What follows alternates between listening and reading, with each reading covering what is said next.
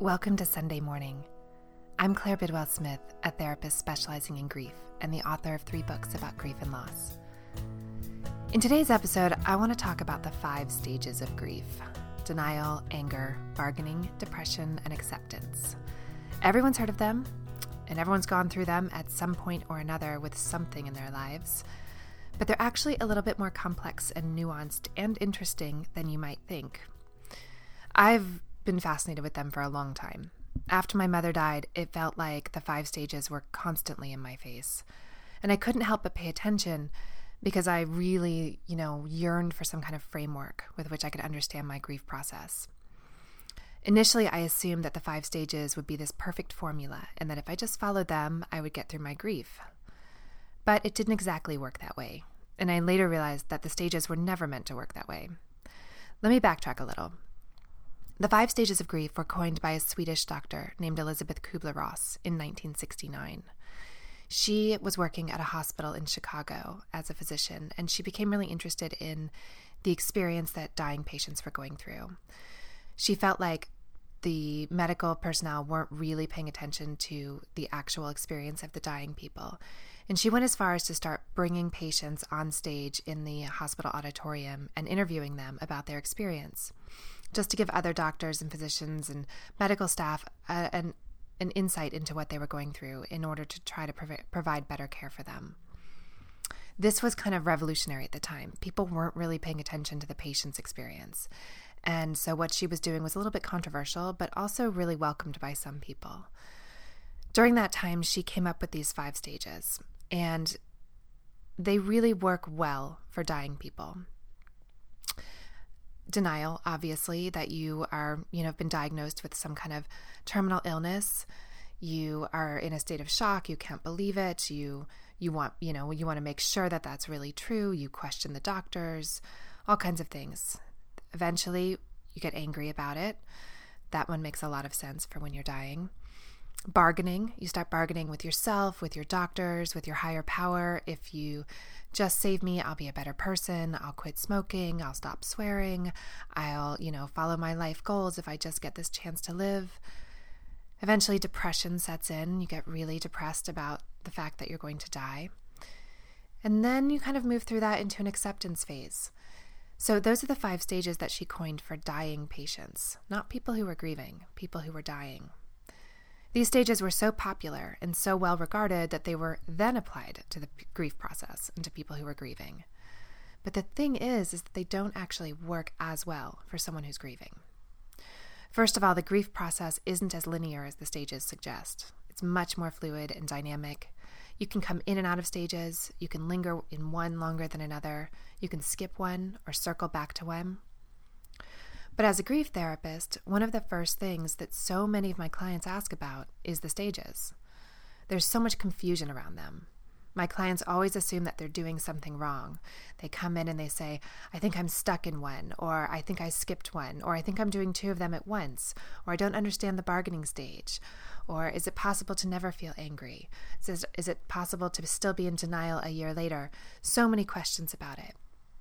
And they also have that same hope that I once had, that if they could just figure out the 5 stages and follow them, then they would be cured of their grief. I tell them what I'm going to tell you.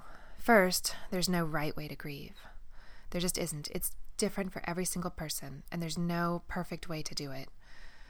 Next, I walk my clients through the 5 stages, which is what I want to do in today's episode. And I want to really look at them in the way that they apply to the grief process and talk about what works and what doesn't work and how they may using them and looking at them and thinking about them will help you with your grief process. So let's start with denial. This one makes sense. You've just lost a loved one, and denial is so often the first thing that comes. Often it's in the form of shock. Sometimes we're less aware that we're less in denial that the person has died. We can recognize that, but we're in absolute shock. You might feel really numb. Your brain just isn't completely able to process the entire thing. You might feel spacey, or like the world feels very surreal. You feel like you're not quite in it. You're watching it from above or something. If you've never experienced death before, or even if you have, it's just so impossible to suddenly accept that this person is gone, especially if there's someone that you saw every day in your life or talked to frequently. You may not believe that the event is real. There can be a very real denial of it, but often a lot of the denial stage is shock. But this whole stage helps us survive the initial impact of the loss. It's too much for our brains and our hearts to comprehend all at once. So this stage is really the phase where we're kind of insulated and cocooned in the state of shock. For me, I know that when my mother died, it was just utterly unlike anything I had imagined it would be. And I felt really numb for a long time. I didn't cry. I didn't cry when I found out she was gone. I didn't cry for almost a year. And then I cried a lot, but it took a long time for it to really sink in for me. I just couldn't wrap my head around it. This person that I had known for so long, who had been part of the person I had known better than anyone my whole life, who I'd spent more time with it than anyone in my whole life, was gone. And it really took me a long time to kind of come around to comprehending it on a pretty basic level. The next stage is anger. And this one's interesting to me. Anger's really powerful. It's always easier to feel angry than it is to feel sad. So I see a lot of my clients really angry in the initial stages of their grief process. They're really mad at all kinds of things. They're mad at the hospital. They're mad at a particular doctor. They're mad at a nurse. They're mad at their father-in-law. They're mad at their, brother who didn't bring something back at the right time. They're so angry at themselves for making this mistake or that mistake or choosing to do this instead of that. They're angry at their loved one for leaving. There's lots and lots of anger that can come. And it can come in these different ways, right? So people initially think when you hear the anger stage that you should be angry at your loved one or at somebody, but the anger can kind of be inexplicable. I've had clients tell me stories of just having this simmering anger underneath the surface and nowhere to direct it. So they blow up at like the UPS guy who comes to the door or a car that cuts them off on the road. Again, this anger really masks the pain that's underneath. Every time I ever see somebody angry, I just assume that they're in pain over something. It's a huge mask for not wanting to feel vulnerable, not wanting to really allow the sadness in. Anger is just much easier, and it feels like an action emotion. Sadness is heavier and harder and scarier sometimes and more vulnerable. So the anger comes much quicker in the beginning. For me, I was mostly angry at myself when my mother died. I had a million reasons to be angry, as I've talked about here and there on this podcast. Sometimes really just focusing my anger on not having shown up that night that she died. Sometimes it was about wishing I had been a better daughter or wishing I'd understood that she was really going to die. I was angry at her here and there. I did go through some phases feeling angry at my mom, which was hard, because she was gone and I missed her so much. It always makes me choke up just to think about. But I was angry with her, I was angry that she didn't talk to me more about it, that we didn't get to say goodbye. I felt like she could have done a better job with that. There were even times when I was angry at her for having cancer. I felt like she could have tried harder. And that was a terrible, terrible, deep feeling, that like a secret thing that I didn't know how to admit. And I see a lot of people feel those kinds of things. When someone like a mom or a really close loved one leaves you, you feel abandoned, and there can absolutely be anger at them. And this is where I've talked about in other episodes about, how helpful it can be to write out some of these feelings, to write letters to your loved one, to really process some of it and move through it so that you're not carrying this around. But the main thing to know is that this kind of anger is really normal. And it dissipates as you kind of grow more comfortable with the loss and as you allow yourself to be more sad. The anger does dissipate, but it's really normal in the beginning to have it. And the best thing to do if you're having sudden outbursts of it or kind of inexplicable anger is to write about it, write it down. Also, physical exercise is great. Talking to someone about it. The next stage is bargaining. And this is the most confusing one because this is the one that really doesn't apply to the grieving process. This one, when Elizabeth Kubler-Ross wrote it, really applied well to the dying process, right? You've gotten a terminal diagnosis, you know you're going to die, and you just start bargaining with anything you can. You bargain with God, you bargain with the doctors, you bargain with yourself. You make these desperate promises that if you don't die, you will do A, B, and C, you will fix this or that. But when you're grieving, it's not quite the same. We can't really rationalize trying to bargain to get our person back. Sometimes we do, and this can kind of come in the form of magical thinking, where we start to imagine what I see most commonly. I was just talking to a client about this week. So often after we lose a loved one, in the first year or so, we go back over and over and over the events leading up to the death. All over the decisions that we made, the different doctors, the very last days, the medications, the hospitals, the nurse that came, trying to figure out if there was something we could have done differently. And this is kind of where I think the bargaining stage comes in, but bargaining isn't the right word for it. I call it magical thinking. And so we go over and over and over these things, and our brain is just trying to make it make sense and trying to make it have a different outcome. I don't know if any of you out there have ever experienced this, just kind of like feeling this uncontrollable urge to keep going over and over and over the last days, trying to make sense of it, trying to go over every little detail. This is where I think the bargaining stage really comes in. For me, I also had another experience with bargaining, kind of, where after my mother died, I kept getting tricked by this thing that would happen where I'd be working really hard at something in my life, trying to graduate college or trying to work on a book, trying to get an internship, and I would work so hard on it, and then the thing would happen. I would get the thing, I would get into the college, or I would write this book, or I got this job, and the moment it happened, there was like part of me all of a sudden just stopped and waited, and part of me thought that if I just did something good enough, maybe she would come back. And I can't explain it. It doesn't make any sense. And it chokes me up to think about, like I haven't had it happen in a long time, but there was a part of me that believed for a long time that if I just did something well enough, maybe she would come back. And then the moment would come, I would get the thing, and my mother wouldn't show up. And I would often cry with this realization that she was never coming back. That was kind of my experience with bargaining, and that was the best way I understood it. But really, that's the one that I think is the trickiest of all the stages, and that's the one that people have so much confusion over, because they think that they're supposed to be bargaining, one, because they have to follow this formula that you don't have to follow, and two, they don't really understand how it is they're supposed to be bargaining. So I'm here to tell you, you don't have to bargain. You can if you want, but often it really just looks like a lot of magical thinking or these funny ways of trying to make a person come back in your head or your heart. So now I'm going to talk about the stage of anxiety. This is not in Elizabeth Kubler-Ross's 5 stages, but I've added it in. In fact, my new book that's coming out next year that I just finished writing is called Anxiety, the Missing Stage of Grief. I really feel like this is the one that got left out. This is the one that could replace bargaining, perhaps. This is the stage and the symptom that I see most commonly with all of my clients that I've been treating for the past 10 years, is they come in and they are suddenly struck with some level of anxiety after a loss. And generally it's a level that they've never experienced before, whether it's panic attacks and they're ending up in the ER, or they've become hypochondriac. They're thinking about themselves getting cancer or some other kind of disease.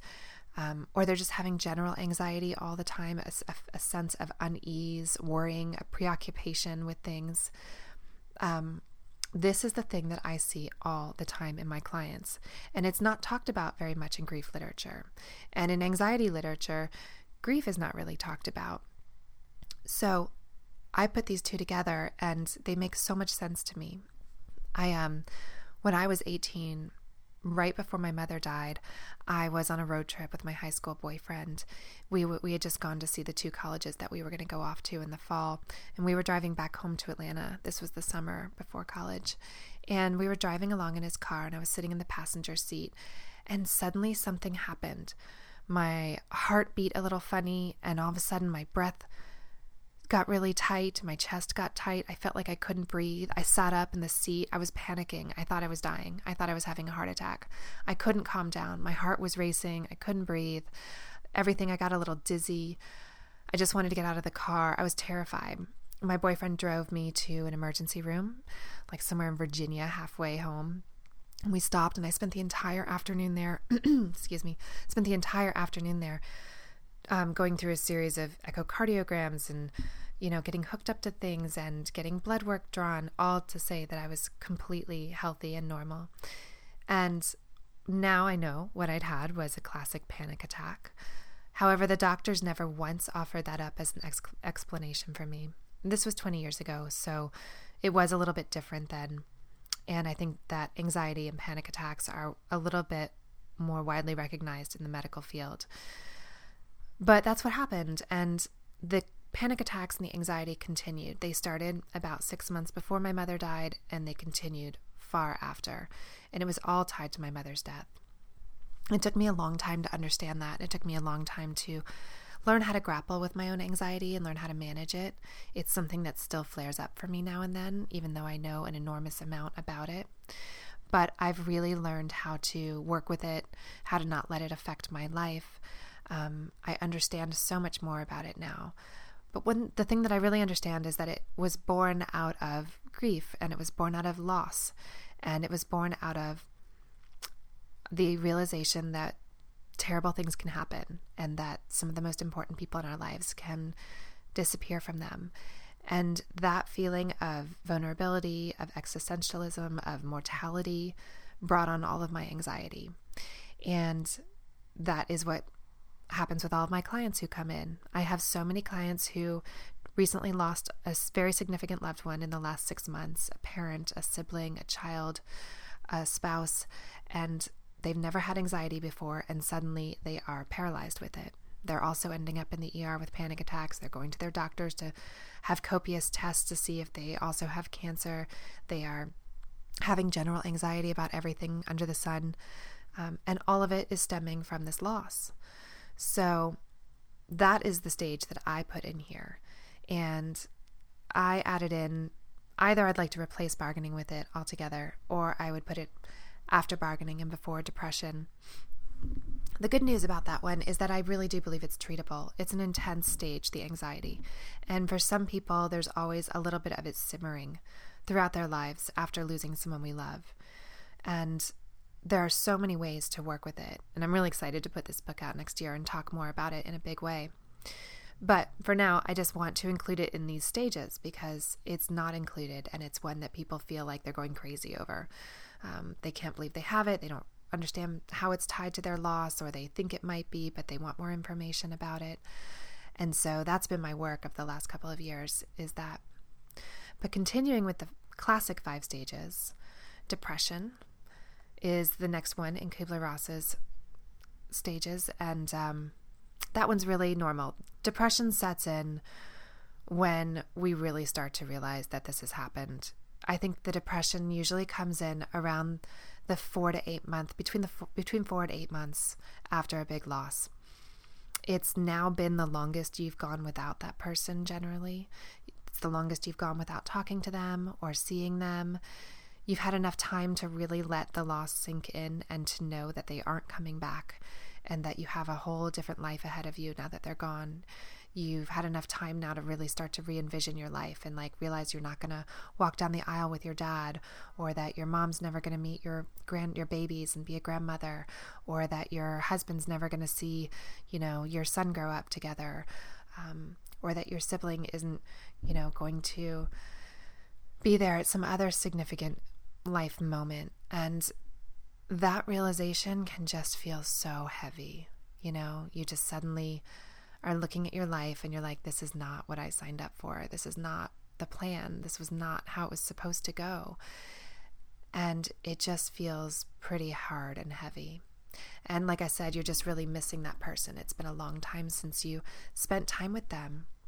So depression can look like a lot of things. It can be mild. It can just be a pervasive heaviness that follows you through your days. It can be deeper and stronger than that. It's normal to feel a really pretty significant level of depression during your grief process. I had a client the other day tell me that he had spent most of the day in bed crying, and only got up before his son got home from school and got dressed and started to get on with his day, and he felt terrible. And I told him that's totally normal. His wife only died recently, and of course he's spending all day in bed crying. And it's uncomfortable for all of us to do that, especially high-functioning people who've been going about our lives all this time, just doing the normal things that we're supposed to do. And suddenly now we're crying in bed all day. We don't want to go places. We don't want to talk to people.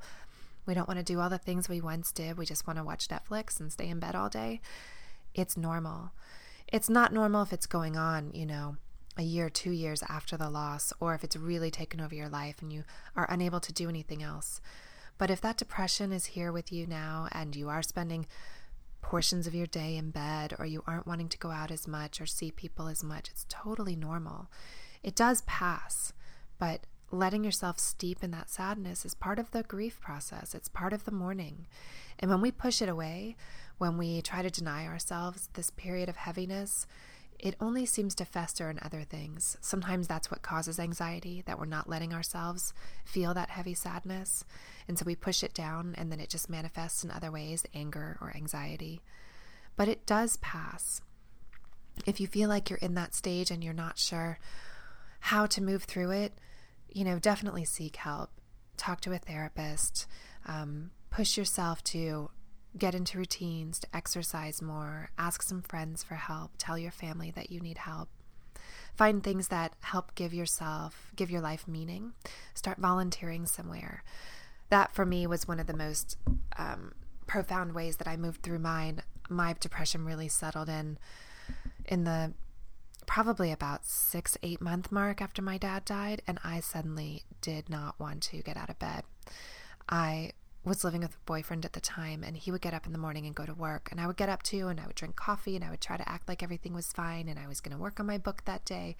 And the second that he was out the door to work, I would crawl back in bed, and I would just cry, and I would wish that I could fall asleep, and I couldn't fall asleep because I had just slept for 9 hours, and I would just cry, and I would stay there on and off most of the day. Sometimes I would read books or watch TV, but mostly that was all I did. And then before my boyfriend got home, I would get up and get dressed and, pretend like I had been doing something all day. It was miserable. It was really awful. It just felt so heavy. And it felt like it was never going to end. Like that was my fear, was that I was always going to feel that way. And I see that in a lot of people who are experiencing depression, that they worry that they're always going to feel depressed. But you won't. You do move through it. And for me, one of the things that finally got me out of it was I started volunteering for a nonprofit that worked with kids, and I would go and I would drag myself out of bed to meet these like afternoon tutoring sessions with these kids at this center down the street. And it was hard to get up and get there, but once I got there, I felt so much better, and it felt so good to be doing something that wasn't about me, and to be doing something that was helpful for the world or for other people, especially people who didn't have as many resources as I did. And I remember one day walking home from the center and realizing that the depression had lifted a little bit. Like I could just noticeably feel it. I just didn't feel as hopeless as I had. So finding things like that to do can really help. But I think also always asking for help. Depression's a tricky one to get out of sometimes. So if you feel stuck in it, I would definitely seek help. The last stage is acceptance.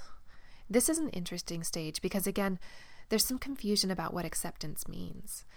It does not mean you're over the loss. It does not mean that you're okay with what happened. You may never be over your loss. You may never think it's okay that your person died, and nor should you. What this stage is about is simply accepting the reality that your loved one is really gone, and accepting that this new reality is permanent. This stage is about learning to live with your loss. It's about softening and healing and finding ways to make your life meaningful again. It doesn't mean that you have to let go of your person. It doesn't mean you have to get over them. Acceptance just means that you're now fully aware that your life has changed and that you will continue to live your life without them. I think this is also the stage in which you begin to kind of cultivate a new relationship with your loved one, which I've talked about in the last couple of episodes. You learn how to connect with the internalized version of them that live within you. You continue to love them and think of them and even include them in your days in all sorts of ways. That's a big part of the acceptance stage. And I feel like for me, acceptance has come over and over and over. It's come at different times. It's come multiple times. There have been multiple times when I felt a new level of acceptance about my losses, a new level of acceptance at living a life without my parents.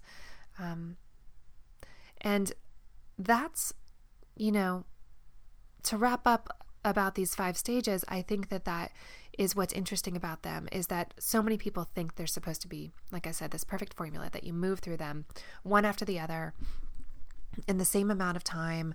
You devote the same amount of time, you feel the same intensity with each one. And that's just not the case.